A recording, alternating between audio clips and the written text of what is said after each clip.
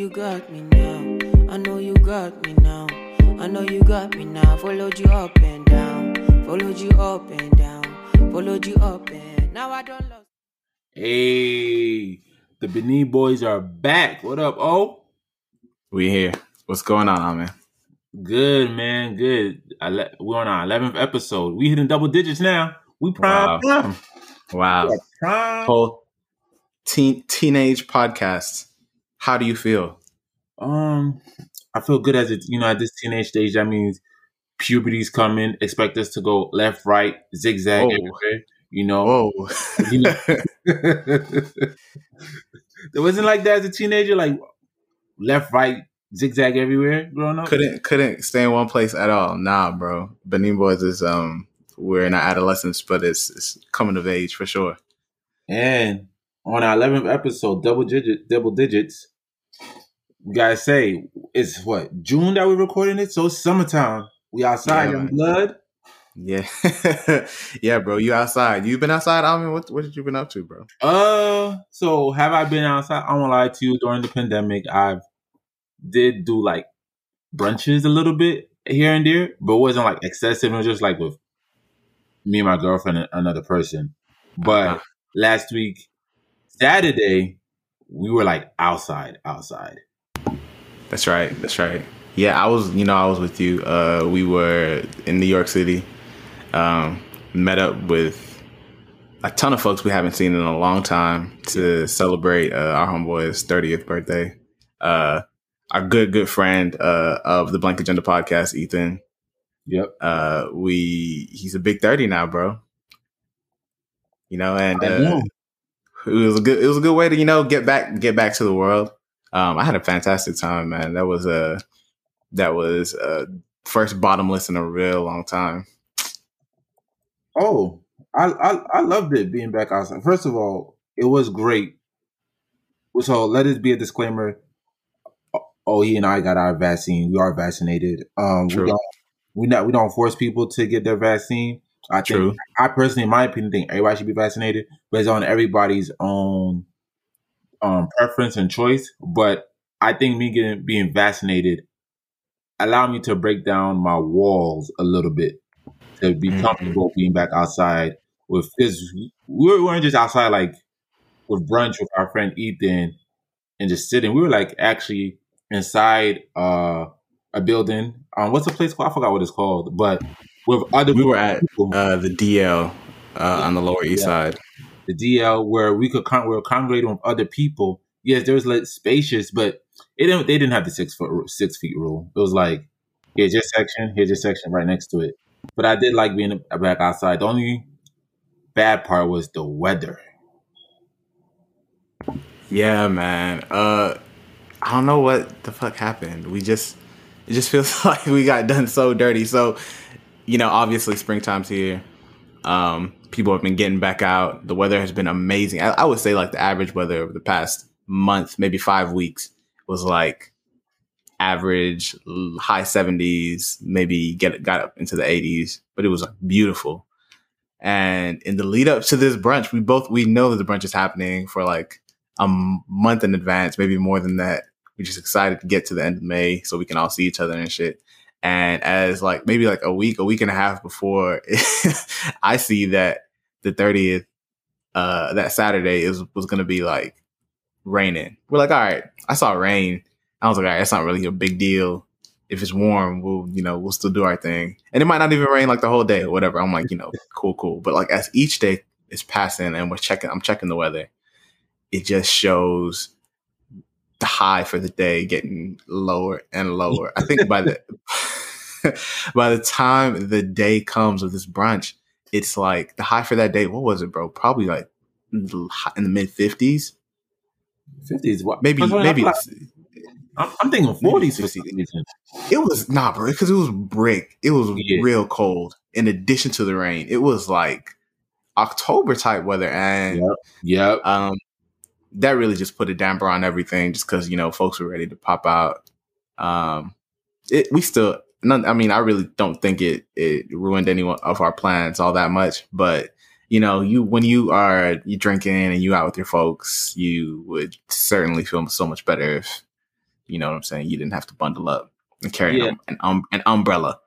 So it's funny because same way when we were checking the weather, it was actually my girlfriend that told me that it was going to be bad. I was like, whoa, hold up. I'm thinking like it's going to be nice, cool. First, I thought we were going to be on some rooftop. I don't know why I was thinking that. But I thought it was going to be nice. So my girlfriend... I had the impression of a rooftop too, bro. I don't know. Summertime. I think when I looked the place up on IG and I was like, okay, I see a whole lot of sun. It gave me Ozio's vibes. Everyone we spoke to when we went in there, if you're from DC or if you spent time in DC, you know Ozio's. This place was just like that. R.I.P. Ozio, as a matter of fact, because I don't even think that. Wait, but that's funny though. I just spoke to somebody and they said they were going to Ozio's. Like, really? Yeah. So I thought that was one of the pandemic like casualties. Oh, I don't know. I don't have my ear to the street in DC like that anymore. But I thought they were closed. And I feel like I saw someone posted on Instagram like I'm heading to Ozio's. But maybe Ozio's did come back, maybe it did not. All I know is that it was brick. My girlfriend wanted to show her legs. She was afraid because it was cold. She didn't want to. I said, "Look, show your legs. I'm showing my arms. I'm not let this weather change my outfit. Like I went to the store to buy these outfits. Right? We got to wear it. No, we're gonna do it. And it's funny because everybody who came to the brunch, people who we saw there were in like it looked like there was like the weather was not gonna change how my outfit I was going. Right. And I felt like that didn't surprise me. I was like, I mean, I'm not from New York, but I figured from what I've seen, the way people move out here, when it was snowing and shit this past winter, and it was like the last day before restaurants had to go completely like no takeout, no dine in or anything like that. People were sitting in the snow to eat at their favorite places. So from what I can tell in New York, if folks feel like being out, they are going to do that shit and look the way they want to look regardless. So to be honest with you, it was a good time. I want to spend this summer brunching every weekend. That's how you feel. Yeah. You trying to answer this call of the streets. Yeah, we got makeup from like 2020. Like I feel you, bro. I have to go every week with just like either brunch with my friends. We just gotta do something every weekend. I can't have a weekend where I'm just at home. No, I feel you on that. We lost. Feels like we just got a lot to make up for. Yeah, you know what I mean. Yeah, I feel that, and you know what, the weather is good. We gotta. I know as long as I'm in the city or around, we'll be doing something. Yep. Cause I just need my back to heal, and then so. Yeah, you want to tell the people about that? So last week, not only was the weather bad, the next day after, probably as a result of the weather, actually. Yeah. So last week we had brunch with our friend Ethan on Saturday. So on Sunday, my girlfriend and I were heading to Jersey City to see O and his girlfriend and hang out. I'm on the highway. I come out the Lincoln Tunnel. I see we passed by 2 car crashes, intense. So I'm thinking oh wow, people are driving crazy out here. So we got off the highway. We got we passed this roundabout on Toenail Avenue that leads to your crib. So we wait at a traffic light, right? With 3 cars behind the traffic light, just waiting. Next you know, me and my girl feel huge impact on our vehicle from the rear end. Yo, bro, I was scared. I was I didn't know what was going on. I thought it was a truck that hit me. That's how crazy, how bad the impact was. Turn around, look at my rear view. I see smoke coming. I'm like, oh, smoke coming out my car. They hit where the gas area is. So I'm thinking this car might explode. Then the car that hit us from the back reverses, hit another car, and drive off. So me and my girl was in a hit and run. Jesus, man. And Geico told me my car's been totaled. So I have to get a new car. They're going to pay me what the value is. The value, what I'm getting is just $3,000 less what I bought for my car. But I'm still frustrated that my car is gone. My girlfriend and I sustained neck sprain, lower back sprain, and headaches, which has gone away a little bit, but arises when I focus too much. Like when I went to the office yesterday to work, and I was just intense trying to do my work. I felt the headache coming. It's crazy, bro. It's crazy. Dang, bro. Well, we glad you're safe. We glad you're healthy. That both of y'all, didn't sustain anything more serious than what it could have been. I hope that this is, goes into the record for when the suit comes and you're going to seek your damages. Oh, we seeking damages. I hired a lawyer on Tuesday. Blood, quick. Like, it's the scariest thing though, because I'm the 5th person from my Queens District Attorney's office that's been in a car accident in less than 6 months. Oh wow. Yeah, I don't know if that place is cursed. I don't know what's going on, but it's crazy out here. It's crazy. I'm not going to speak to it. All I know is that me and my girlfriend should not be paying any money through this experience. If I'm paying something, that's a problem. Y'all can't see it. Y'all can't see it right now, but Almond got a neck brace on in our recording right now. He's in real pain. Nah, it's crazy. It's crazy. I'm glad you're good. I'm glad you're good though, man. Yeah, I'm glad. I'm glad that I'm alive. My girlfriend and I are alive. We have like a sprain, but there's no bone injuries, no lacerations, nothing. But my mom says I look angry every day, and I am, man. I am. Like the person who hit us fucked up my whole shit. I had to take off from work, and taking off from work from the prosecution office is very tough because you have cases coming at you every day. You got cases to finish. He or she fucked up my plan for that week. Fucked up my car. And then actually, me and my trainer, we're about to get ready for I had the summer plan program to start this June. Can't do it now. Got to push that into July until I feel healed because I can't move. Like I tried running for the bus today after coming back from the office. Yo, my neck's hit. No, you're not. Dang. So I had to walk. I have to walk everywhere. I can't run really. Man. Yeah, bro. That's a rough one. That's a rough go of it, bro. But keeping you prayed up, and hope that y'all recover soon. Yeah, and talking about that's true. But talking about rough. Look, we got injured, but one thing I know that hasn't been rough for me is being kicked off any platform. Oh yeah. Let's get into that. First, have you ever been kicked off a platform before? Nah, I don't even think. Have you ever had a post of yours even reported? I'm just thinking about some shit like that. I've never gotten in any kind of social media trouble. I don't think because I don't post. Oh no, you know what? Back when Trump was, this is not even a real story. I just am recalling back when Trump was probably first about to be elected. I probably had one of my tweets reported for rude or abusive language or some shit like that. But that's it. I've never been kicked off the platform or suspended or anything like that. I've never been in Twitter jail. Or explicit content on IG, nothing like that. No, I don't post my inner thoughts on social media because if I did, I would be banned for life. So I just oh shit! Why you got a podcast then, bro?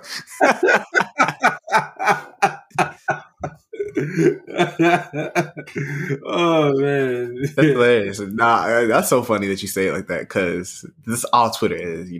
It's just a lot of shit posting. I admit that's definitely a way I use it. It's just some random shit that you might talk about, but also you could be introspective or just give your thoughts on some. I mostly talk about TV and music if I had to kind of quantify it. But I wouldn't say my inner thoughts, man. But yeah, never. I never got in any issues with it though. Yeah, wow. So the reason why Ogie and I brought up this Twitter ban and everything, well, because we are the Benny Boy podcast. We have 2 fellow Nigerians on the podcast. We are the founders of this podcast. And I think it's been a long time since we spoke about anything that happened in Nigeria. And a lot has been happening. I feel like this just made the big news because it was just, well, you guys will understand why this became a big news. So the president of Nigeria, President Buhari, tweeted something. I can't remember what he tweeted, but Twitter banned him from Twitter because his tweet was so inflammatory. So he responds and bans Twitter from Nigeria. Right. And a lot of people are up in arms because, not because he got banned or that President Buhari got banned from Twitter. It's just that he made an announcement saying that he's banning Twitter from Nigeria. But people are saying that we have an emergency crisis in Nigeria that's not being talked about by the president. You have radical Islamist terrorists kidnapping kids, killing people in northern Nigeria. You have the herdsmen and the farmers clashing over land in the middle of Nigeria. And in the south of Nigeria, you got the Igbos. You got some people of the Igbos trying to reclaim and secede from Nigeria. And then you have the indigenous tribes and the river states also attacking oil fields. And then you have pirates in Nigeria, pirates on the sea, on the coast of Nigeria. So there's just so much going on.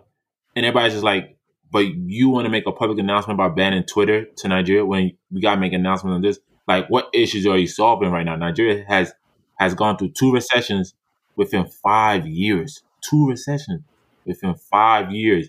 Many Nigerians are fleeing the country through land, heading to Europe over the Mediterranean Sea. It's just, at some point, I was reading the news, people are calling Nigeria a failed state. Some people don't think it's a failed state, but a lot of people are raising the alarm saying that Nigeria is a failed state.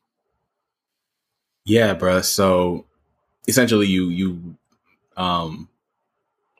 summarize the situation pretty well. I will add to it. The tweet that Buhari was suspended for was something of a threat towards the separatist groups. He kind of recalled the military action that he took back when he was the first time he became head of state in a military coup. He kind of called back to the treatment of the separatist groups of the Igbo ethnic group at the time, and threatened the same sort of acts or behavior. Military violence, I guess, is what I would describe it as. And Twitter, suspended or deleted the tweet and suspended him for,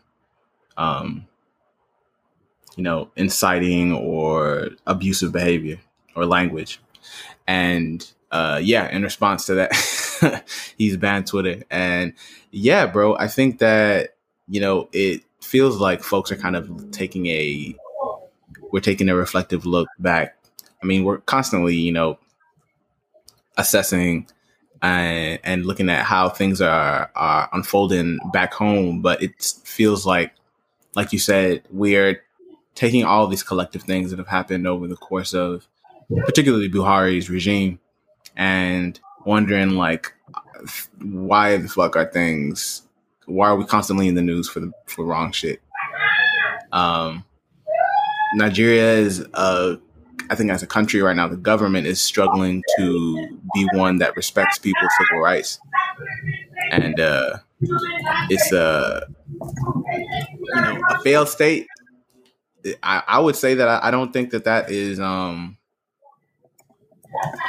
I would say I don't think that that's an inaccurate assessment.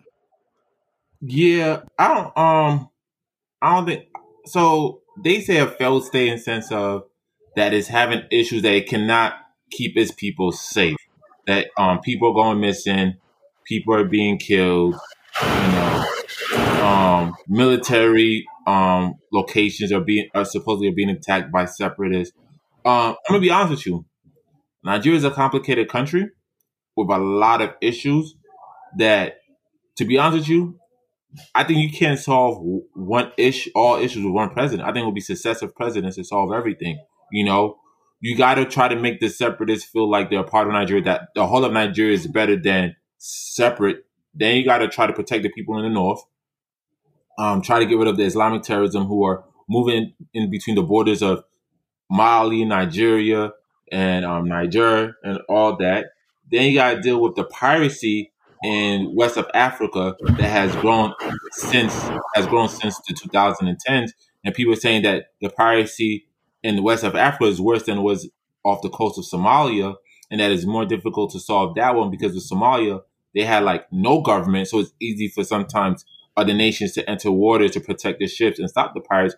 Where Nigeria, while we call it a failed state, it's still a state with its sovereign land and waters, so they're not going to accept, the United States or European countries entering the waters. Then you got to deal with the issues of climate change that are forcing farmers and herders to clash over land in the middle of Nigeria. Then you got to deal with like outside migration, where people are leaving Nigeria, or your best and talented are leaving to go to other countries.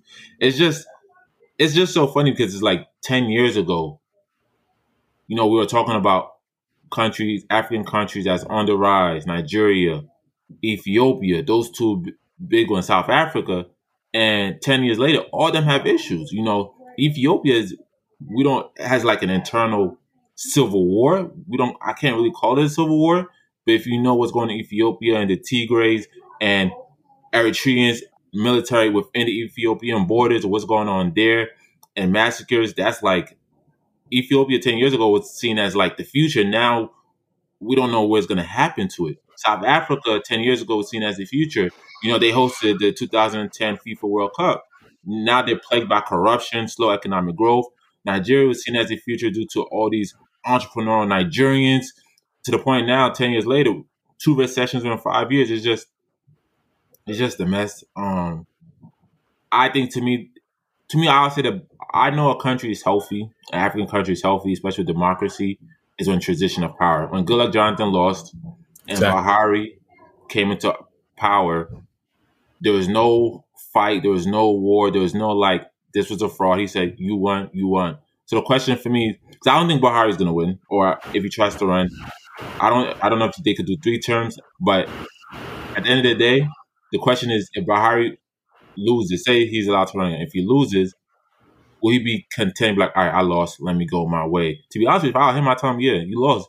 You don't want to deal with this mess anymore. Let someone else get gray hair for this, So there's a lot going on, but banning Twitter, you said an inflammatory remark about, and let's be honest, the Biafra Civil War was not seen, there was a lot of human rights violations. So for you to post a statement about like what happened in the past, to use that is inhumane, inhumane. Right. I mean, it's quite obvious that I think that him taking that measure to ban Twitter is less about his ability to say what he wants. Obviously, he was offended that, they decided to suspend his account and stuff. But I also think that he recognizes the nuisance that the everyday citizens have kind of become for him with respect to their use of Twitter, and how protesters on the ground in Nigeria have really, maximized the utility of their online presence. And I think he can live with or without it. I don't think he actually cares about tweeting, right? Yeah.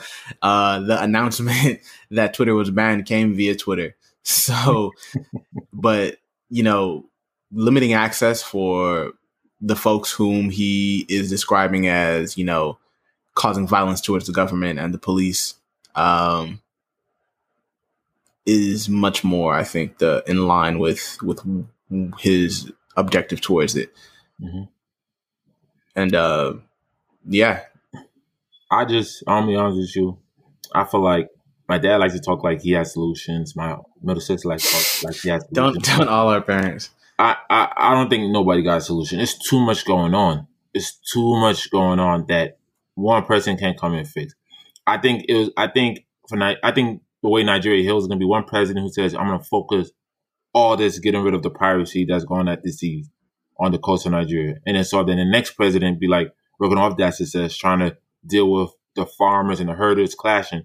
So I just think I love the accountability that Nigerian people are giving the government. But I think, and one thing, growing up and learning in America, I think if American politics taught me, especially democracy taught me, is like tame expectations. Right.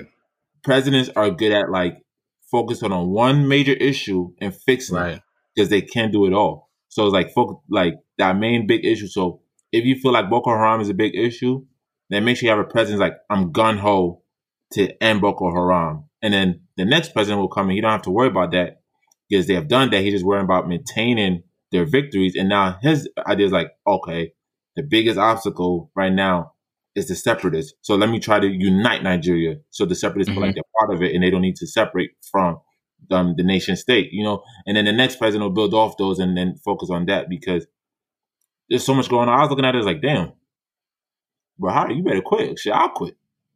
Nah, for real, because I really don't worry about him not wanting to cede power. Like you said, it's a headache. Mm-hmm. And, you know, we expected, like you said, I think taming expectations and not even taming, just having realistic expectations about what one person can do, as we're even seeing here. Since our last election, you know, you got to kind of keep things in check. It's not bad to be an optimist, but understand there's only so much that is human beings. But Buhari, he wouldn't be bothered to even challenge any sort of thing if he lost re-election, if he chose to even seek it. I mean, who wants to be bothered? Yep. Talking about taming expectations and taming expectations here in the United States, I think we're learning that with the Biden administration. I think Joe Biden's learning that now too. You know, Joe Biden, the Democrats had big plans coming in after Trump was beaten in the general election, and I think Joe Biden got his COVID. Joe Biden has like 3 packages that he wants to pass. He passed his first one, the COVID-19 relief, but now he's facing pushback from Republicans in sense of the infrastructure bill. He wants to spend over $1 trillion on it. They gave out their response and said we capped it at $500 billion.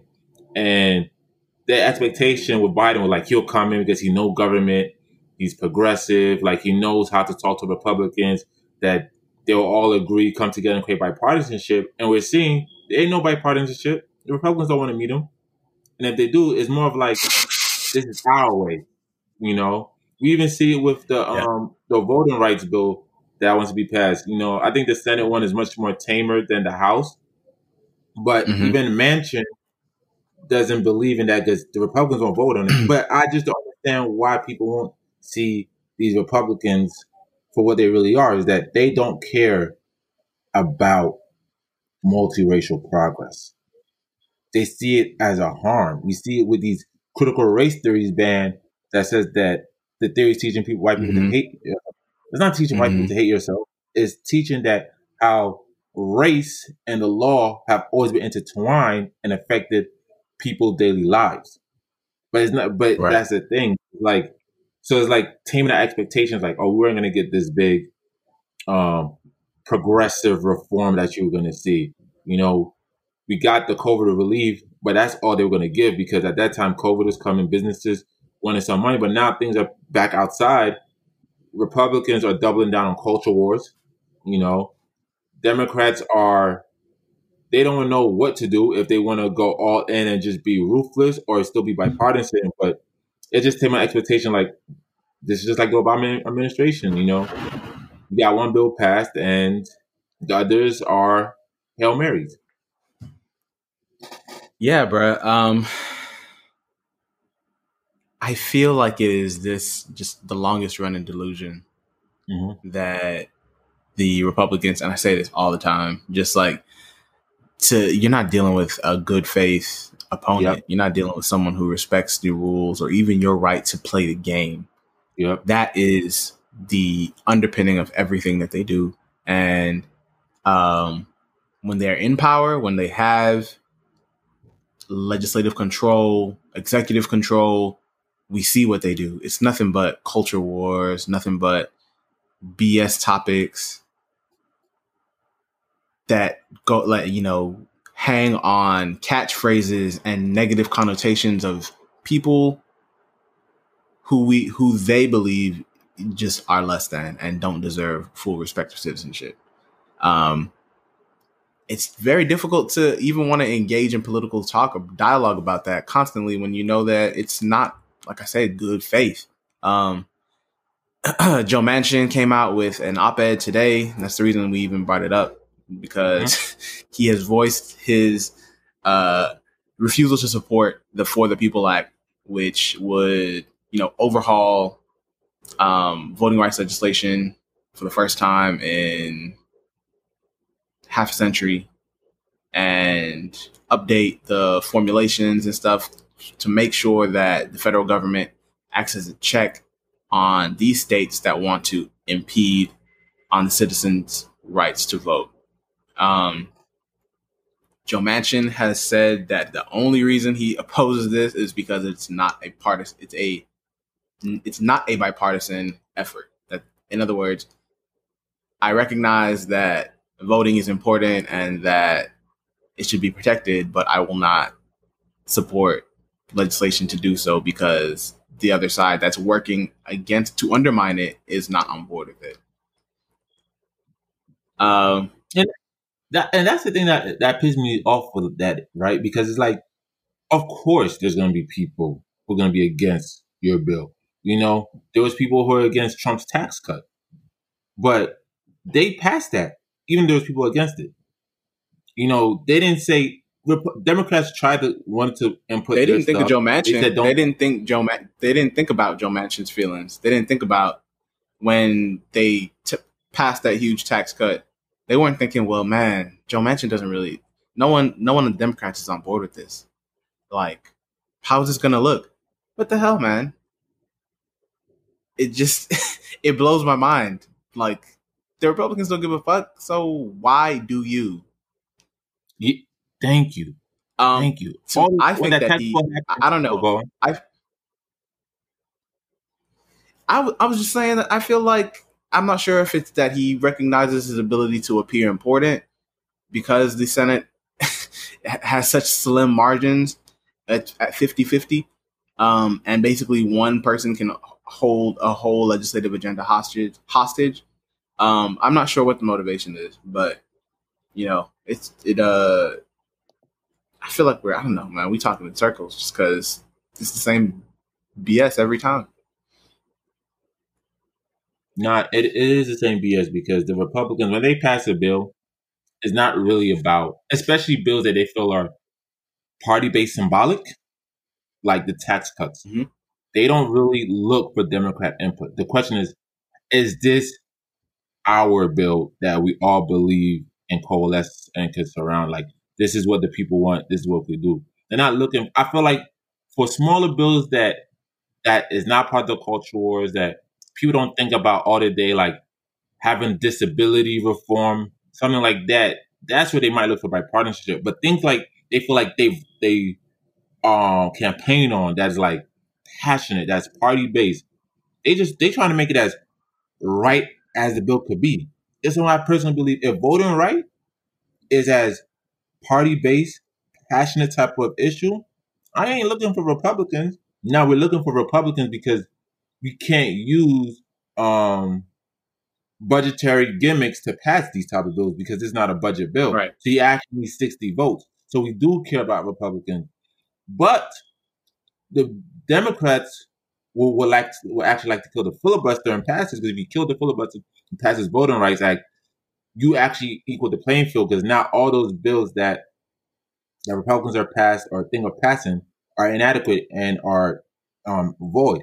But question is, what does I always say it like this: what does Manchin and Sinema think they gain from this? Because if I'm Sinema, right, you don't do this, right? Because you say you got red people and you got red people that just you got red-based supporters who will vote against you if you pass this bill, right? But you don't pass this bill and you lose your election. Was it worth it? You know what I mean? Like, was it like if you're sticking up for this person, thinking that he's not going to stab you, but they end up stabbing you, was it worth it when you could have just like removed them entirely? It's just so weird. I don't know, the whole playing the fence thing, especially as a, Joe Manchin situation is a little different. I understand, like, a Democrat in West Virginia is one thing, but like you said, Sinema, who, I mean, all her opposition in Arizona is extremely right wing, almost demagogues, right? Like her assumption is that if I don't piss these folks who are prone to voting for these MAGA Trump types, if I don't piss them off, they'll vote for me or they'll support me. I'm not sure where that line of thinking comes from. Me either. I think it's a wrong line of thinking. I don't know. Yeah, because if these people are voting Republican, right? Then why would they vote for you? Unless, you try to double flip to show like you're moderate. But if the base has gone so far right to the point where a moderate Republican doesn't feel at home, like Liz Cheney, is it worth it? You understand what I mean? Mm-hmm. So exactly, that's what it. Exactly, that's what like unless you, I don't know. I feel like maybe there's some long game. Maybe she's trying to position herself for something different in the future. I could see that with Liz Cheney. I could see Liz Cheney trying to make a run or a bid for the Republican nomination at a later time. But Sinema, I'm not sure what her long game would be, bro. Yeah, the posturing has to kind of lend itself to an end that with her, I'm not exactly sure what that is. So otherwise, in the meantime, we just, we live under the threat of the filibuster at all times, and that's just the way it is. Yeah. And it's funny because I was a supporter. I wasn't saying I was a supporter, but I was an understanding of the filibuster. But now thinking about it, reading its history and just looking at it now, I'm not a fan. Because I'm going to be honest with you. If Republicans got 51 votes, I think they will kill the filibuster today. That's without doubt. Like, none of us doubts that. Everything that they say that they need in order to that they tell Democrats or warn against doing, it's because they know that they will do it. Not that they would, but that they will do it when they get the chance. Yeah. I will say that I'm not afraid to call that bluff because Republicans don't govern.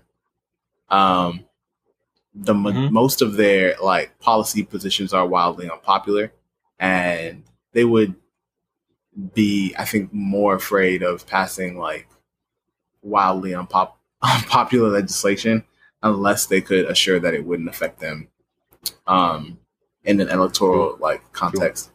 So like, okay, the filibuster is gone. Like, what are Republicans going to do? Like lower the minimum wage?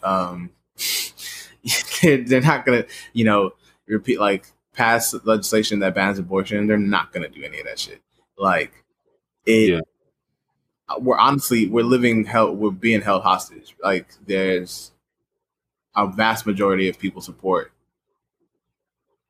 a democratic quasi-liberal agenda, but unfortunately this quote unquote bipartisanship is I agree with you. Talking about Arizona. Yeah.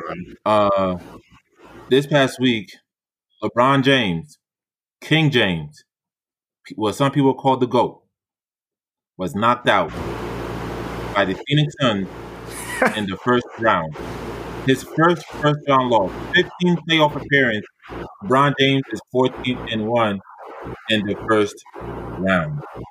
To be honest with you, I think the Suns was always going to be a tough matchup.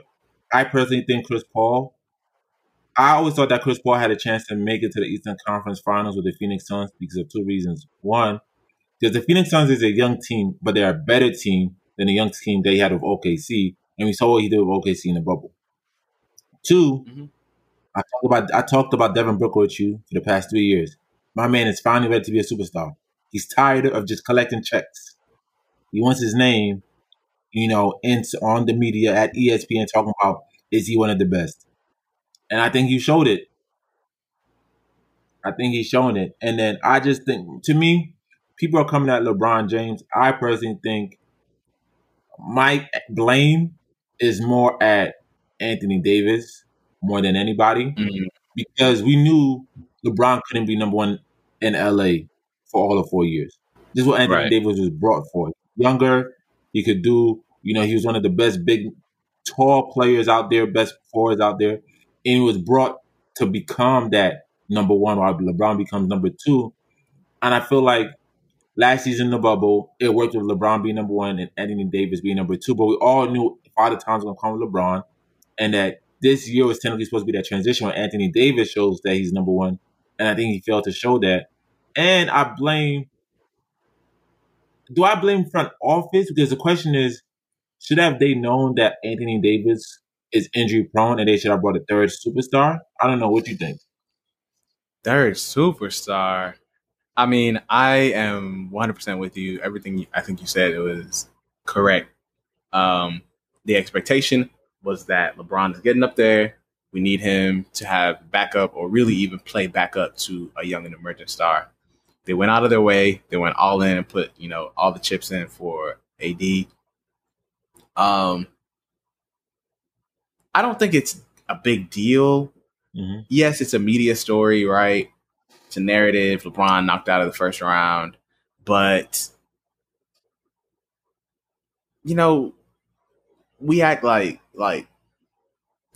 greats. I mean, obviously, I don't think anyone sees this as a knock to LeBron, but maybe our expectations of this Laker team was a little bit overinflated. I think this was a better team than, in some ways, than the team that actually won in the bubble. There was a lot of great additions, and for me, bruh, I'm not a fan of Frank Vogel, so I don't mind laying this at his feet. Anthony Davis, he's an injury-prone player. But this was also a very short offseason between last year's bubble and the beginning of the season. I have a hard time, man. I have a really hard time speaking to injuries and player responsibility. Obviously we expect more from AD, but how much, I don't know what his preparation is like. I don't know what we know. Obviously know like someone like LeBron, who has invested like a ton into his body, into his conditioning, making sure that he is in top shape. Like, this is one of the first years in a long time that he missed like extended time because of an injury. And with other players, we don't know what sort of preparation goes into their conditioning and stuff. And also just how much of their injuries you can attribute to that type of preparation versus, their just the way that their bodies are made up, or their genetics and shit like that. So I'm not sure that I can lay too much blame on Davis in that regard, but I do feel like the Lakers knew what they were getting in the player. I don't think they need another superstar. I think that the supporting cast is more than capable of helping that team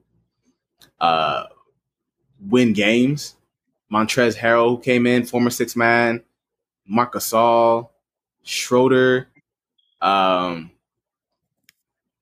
We should be expecting more out of that overall cast. Kuzma, you know what I mean? KCP. It's just there's a bit much. Maybe you need another person who can put up points consistently. I agree, but if LeBron is doing what he's doing, and the other players are contributing, and you have good game management and coaching, then I think that you should be able to see it out. But also, like I said, it was a short off season.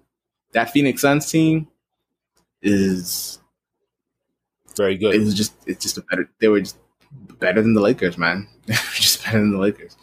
I'm not sure what else could have really been done. Obviously we see what a big part some of these players who go down with injuries, how much they contribute to their team, because we saw it was kind of like a seesaw. CP3, we thought he might be hurt, and we weren't sure about his status for a little bit, and that's when the Lakers showed some signs of life as well with Anthony Davis coming back in, even not being 100%, still contributing in a massive way in those couple of games that they were able to win.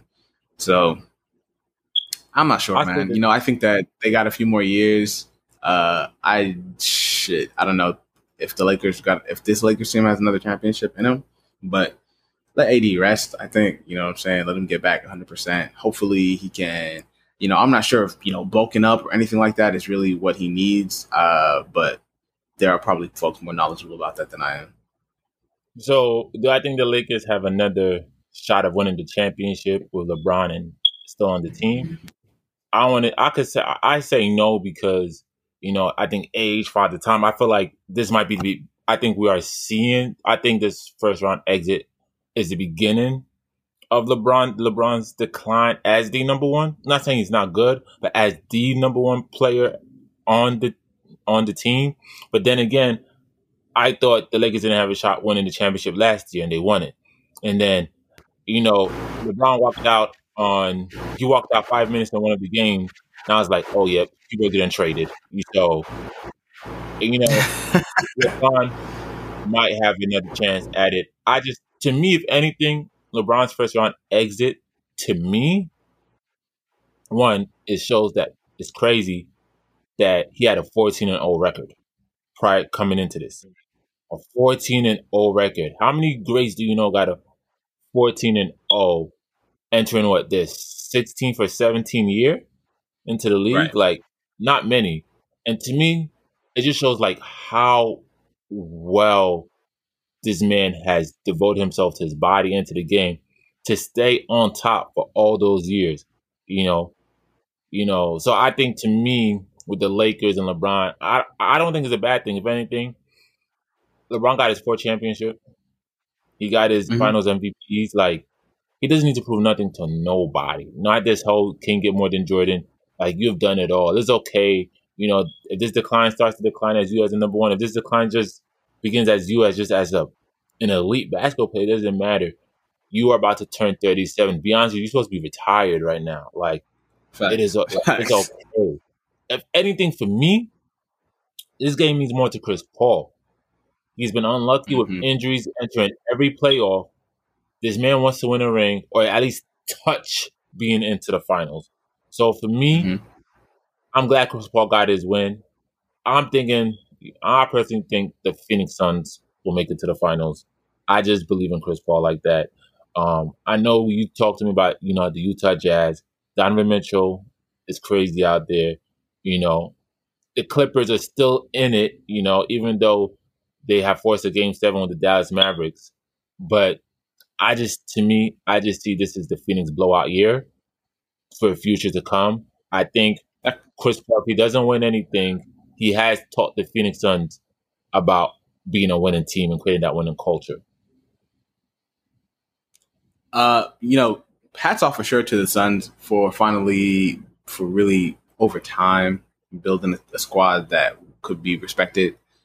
And what a year that they've had. I mean, I hope that, like you said, I agree. I hope Chris Paul sniffs the NBA Finals. I hope he comes within, you know, at least plays in the series. Do I like them to come out of the West? I think I do. The Jazz are still real good. The Nuggets are still really good, but he's a flood general, bro. It's an X factor that you can't really you cannot really quantify that, his leadership. But yeah, you know, it's still a lot of good basketball. Like you said, the Clippers and Mavs Game 7, that's actually going on right now. The Clippers are up by 2 in the third quarter. But otherwise, I think there's still a lot of good basketball to be played. You know, obviously they're going to be missing LeBron, they're going to be missing Steph Curry, but it's a chance for like another set of superstars to establish themselves. And you know, I don't think it's that big a deal. I think I like the Lakers to go and win the whole thing this year. That was kind of who I had picked, but that's gone up in my bracket. My bracket obviously is in flames. So, shout out to the Suns. That's cool. I have the Bucks winning it, but man, watching the Bucks and Nets game, the Bucks were competitive, but it's just the Nets is like, to me, for the Bucks, it's just really like they have everything defensively, they have everything gunned down. They just don't have consistent shooters. Just watching the Bucks, yeah, like they just don't have consistent shooters, and that's their downfall because James Harden went out like I think in the first half. You thought, okay, he went out in the first minute of the game, and you thought, oh, the Bucks have a chance. Kyrie and Durant still pulled that win. Like, to me, it's just like it's gonna be tough for the Bucks. It's gonna be tough for the Bucks. Watching that game yesterday. Harden went out real early. It obviously didn't make a difference. KD and Kyrie did their thing, but also like Blake Griffin. I don't know if you were able to watch. Blake Griffin was doing everything in terms of just bringing energy. Niggas were like, this man was obviously playing dead in Detroit because he was doing shit that you hadn't seen him do in years until he showed up in Brooklyn. He put in a shift. He put in a shift for them yesterday. He wound up falling out, but like his hustle points and the amount of just like energy he was bringing, fighting for loose balls, active on the defense and stuff, and getting to the hoop as well. He was doing everything for them. He really stepped up. Milwaukee, maybe I wasn't, I wasn't seeing their defense because they were they were making some, they were pretty inconsistent as far as shooting, like you said. But they also had a hard time containing Brooklyn at all. It's just, I want a small team to win it. I feel like the past, a small market team. Yeah, we had like the Bay Area, Toronto, and LA win. I feel like we need a small market. Cleveland won less than 5 years. It's been 5 years. Yeah, that was LeBron James winning it. I want like a team. That's a small market team. That's a small market team. Miami's not a small market. Hell no. Does Miami sound like a small market team? Like celebrities go there. It might not. It's a party city, but it's not a big. It's not like that's not like a huge basketball market. I think it is. I think it's a big market. I think it's a big free agency market. So, all right, I want a team that's not a big free agency market team to win. Okay. Because the Philadelphia Sixers are still in it, and the Philadelphia is a big market. But, I always say that Philly always act like it's a small market in all their sports, which I don't know why. But, yeah, it's because it's a blue-collar city, or they got a blue-collar identity. Something about Pennsylvania. All those sports teams kind of have that. They share that type of thing. But if the Bucks don't come out, if the Bucks lose, the Nets is winning the whole thing. But if the Bucks lose, I want the Suns to win it. But if the Bucks lose, the Nets are winning the whole thing. I think the Nets, from who's left, the Nets are my pick to win the whole thing. Yeah, they everything just says is them. Yeah. Which is unfortunate. KD really said, let me go to Brooklyn and recreate the Eastern Coast version of the Warriors. That's what he really did. Just surrounded by people. I think, yeah, man, and that's because his whole first year he was on the sideline, on the bench, recovering. Yeah. So this is his first year even playing. They're a good squad, bro. I'm sick. I was sick when Harden left, but it's been so good to see him play free, play a different kind of ball, facilitate only, and really get to the hoop and score when he has to. Seeing a variation of his game has been super dope. It came at the expense of the Rockets, man, but that we were our time with him had come to a close. It is what it is. But kind of shifting gears from NBA playoffs and into some other sports talk, there's a big sporting event tonight. By the time anyone is listening to this, the fight will have been passed. So this is all just speculative talk. Hopefully we are speaking to a Floyd Mayweather victory. But yeah, let's talk about Floyd Mayweather and Logan. Is it Logan Paul or Jake? I don't know which of them. I think that's Logan Paul. It's Logan. Logan Paul. Gotcha. Yeah, he's the one who fought Nate Robinson. Yes, Jake Paul is the one that fought Nate Robinson. Yeah, Jake Paul is the one that fought Nate Robinson. Jake Paul is the one that I think everybody knows has been more in the media, and Logan Paul is the brother that's more quiet. That I've heard that Logan Paul has actually been more involved into the boxing scene. That's my only thing about this boxing. My only thing about this boxing is one thing.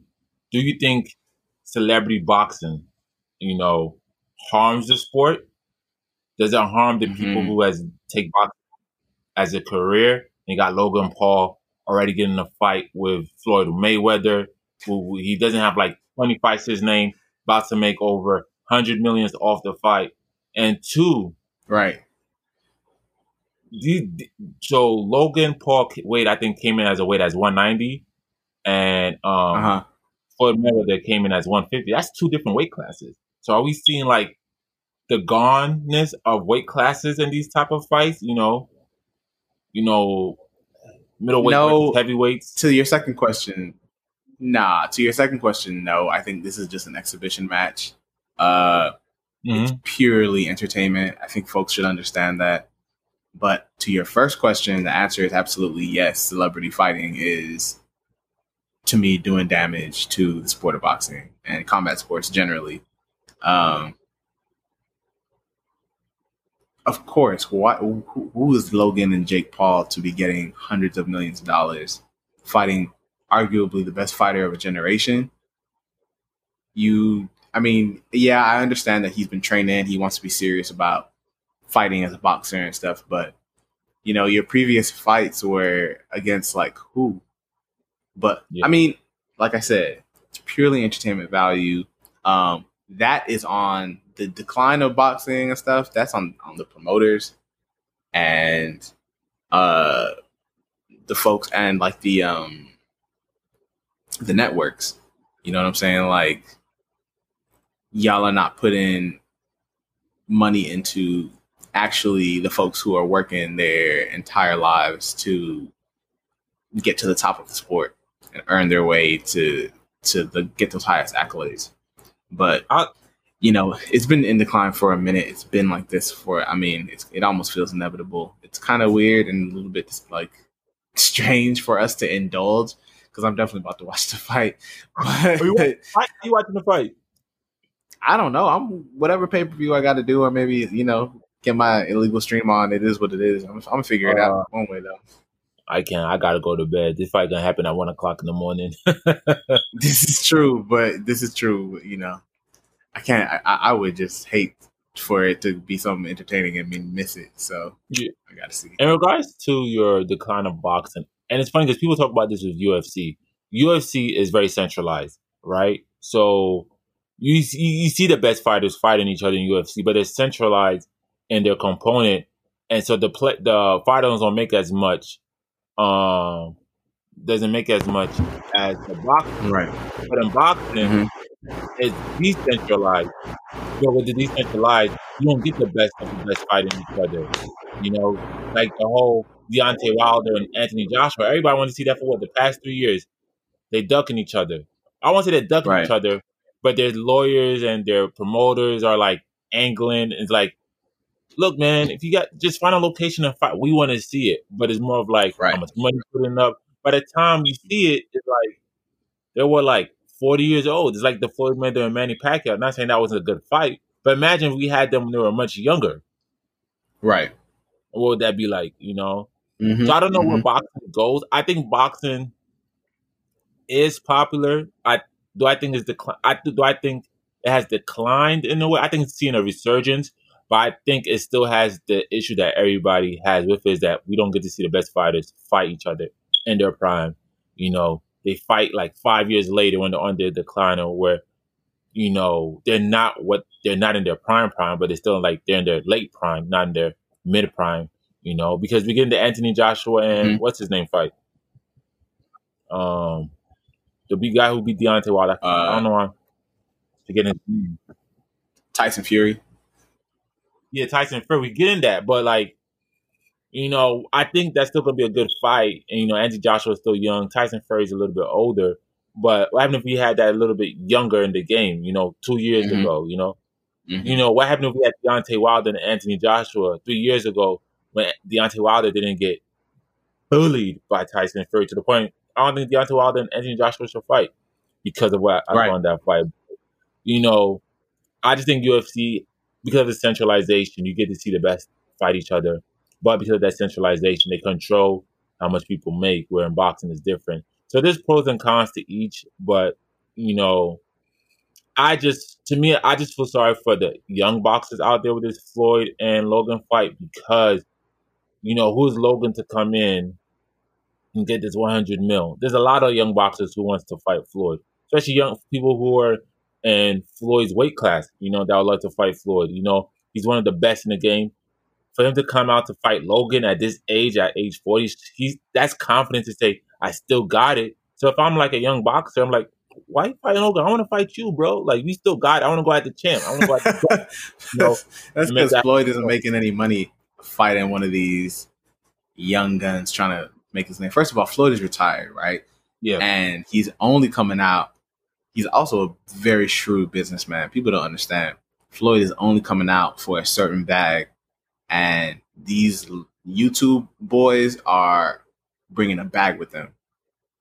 All these fights are generating revenue, and Floyd is going to get in on that if it's available to him. But if he's not, and like I said, he's retired. Like the last time he fought some like kickboxer, some Japanese kickboxer, right? Who was like not a boxer at all. He beat that dude one round, but they were bagging it for him. So, for Floyd, it's no longer about he's given what he's given to the sport. Is essentially what I'm trying to say. Unfortunately, with him, he also brings a bag, and so him not being a part of competitive boxing anymore is a huge blow to those folks who would want to see their name in lights and who want to be able to contend for big purses, big titles, and big fights. Unfortunately, we're not getting that synergy right now. Boxing doesn't have, at least in those lower weight classes anyway, right? Like Floyd doesn't have anyone who came up after him.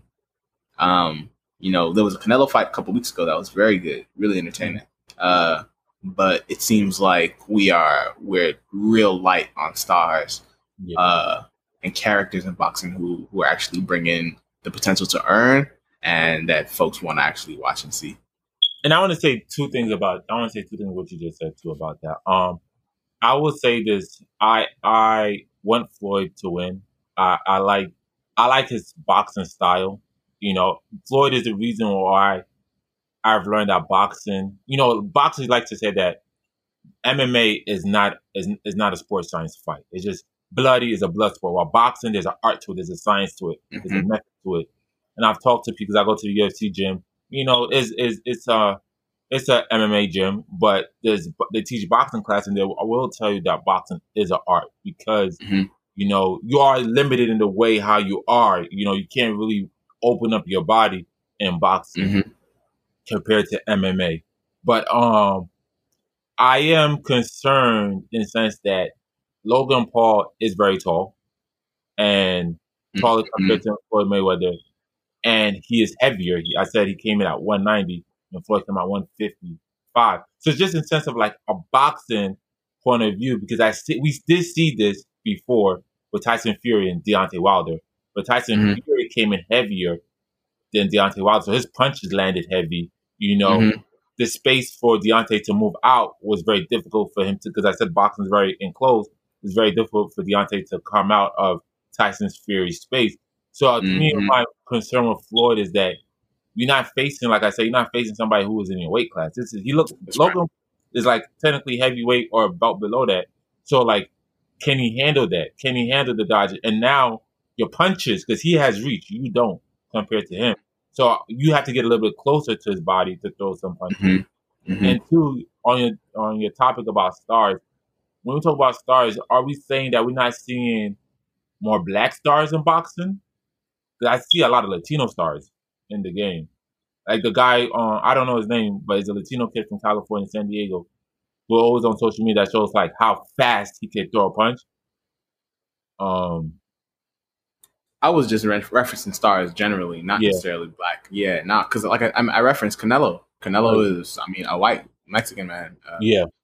Who that fight in Dallas last month was a huge draw. That place was full. Yeah, I would definitely say he's probably. I think a lot of folks would consider him pound for pound the best boxer in the world right now. Yeah, at least in this class. Yeah, but I will say this: we got a good celebrity fight. We got, I think any fight with Floyd Mayweather is always interesting.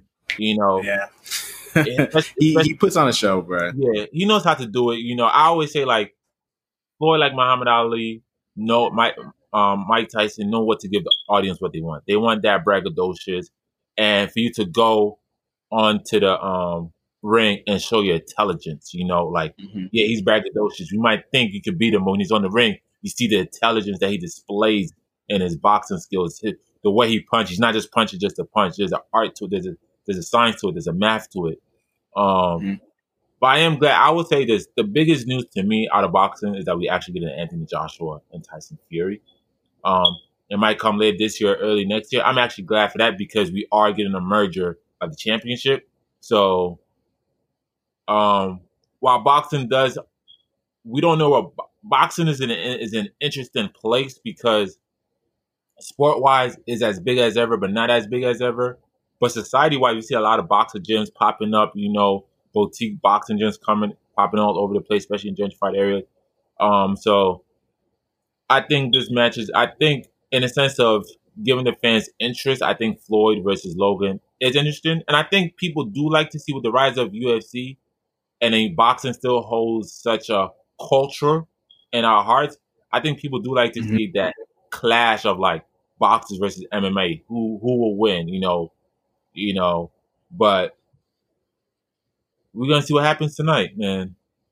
Looking forward to it, man. Hopefully we get this out before the actually, no, it's tonight, so there's no way. But anyway, hope y'all enjoyed the fight. Those y'all who did watch it by the time this comes out. Before we wrap up, bro, tell me what you've been watching, what you've been listening to, where can the people find you, bro? So I've been watching this show called Startup on Netflix. Now, it is about a startup company, but it's not what you think in the sense of like, it's not like the HBO Silicon Valley show. Is very crime oriented in the sense that a white guy from South Beach, his father launders money, gives him money because the cops are after him. He invested in this cryptocurrency startup that this Cuban woman built in her backyard in her mom's garage. And one of the money that was used in the startup belonged to a Haitian gang who at beginning wanted his money back, but seeing the life that he's growing up in Little Haiti, wants to like invest that money so he can help his community and have the Haitians come up because they're facing, enemies from the African Americans in Overtown, the Dominicans, the Puerto Ricans, while at the same time the cops are trying to find this dirty money. And they're teaming up with venture capitalists who are also dirty, who are also on the FBI watch list. So it's an interesting show. I like it. It's my type of show. I like cops and robbers with complexity. It gives great storytelling. So that's what I'm watching right now. That's what's up, man. I just want to give a big shout out to HBO Max. I gotta say, I think that's the toughest and the best streaming service that there is that you could pay for with money. It is so great, man. For me, someone who loves my comic book content, my DC, animated series and films, it's fantastic. They have a ton of the Christopher Nolan films out there right now. Tenet is on there. The Dark Knight Rises, which hasn't been on any streaming service for a long time, is back on HBO Max. And I also love adult animation. They have the whole Adult Swim lineup. Everything is on there, bro. I get my life up on HBO Max, man. Like, I can rewatch Game of Thrones. The Tina Turner documentary I just watched was really, really great. I know I just talked to you about that not that long ago. everything, man. And it's dope. I love it. The Rush Hour series, I'm pretty sure is all on there. HBO Max has everything, man. I've been feeling like that's it for me for a long time, and I feel like I gotta declare it to the world. HBO Max. That's the top number one streaming service. Fuck with me, HBO Max. Give me a check. I was gonna say they just got bigger too because Warner Brothers just got bought by Discovery, so more content's gonna come through. You know, so yeah, there's a lot of stuff going on. I respect the lawyers who made money off that merger and acquisition deals with Discovery. Look, and trying to figure out how to get some. So I'm trying to get there too. But already, bro. Good episode. Man, always a pleasure. Double digits, man. We making it, bro. We out here, Benin boys. Benin boys. To the moon, like they said. Benin boys to the moon. To the moon. Yo. All right, bro. Until next time, everybody. It's been fun. It's been fun. We'll catch y'all on the next one, man. Stay up. Yeah. Stay up. Cause the doctor said I burnt my liver. I've been drinking, smoking cigars. Used to sing and play my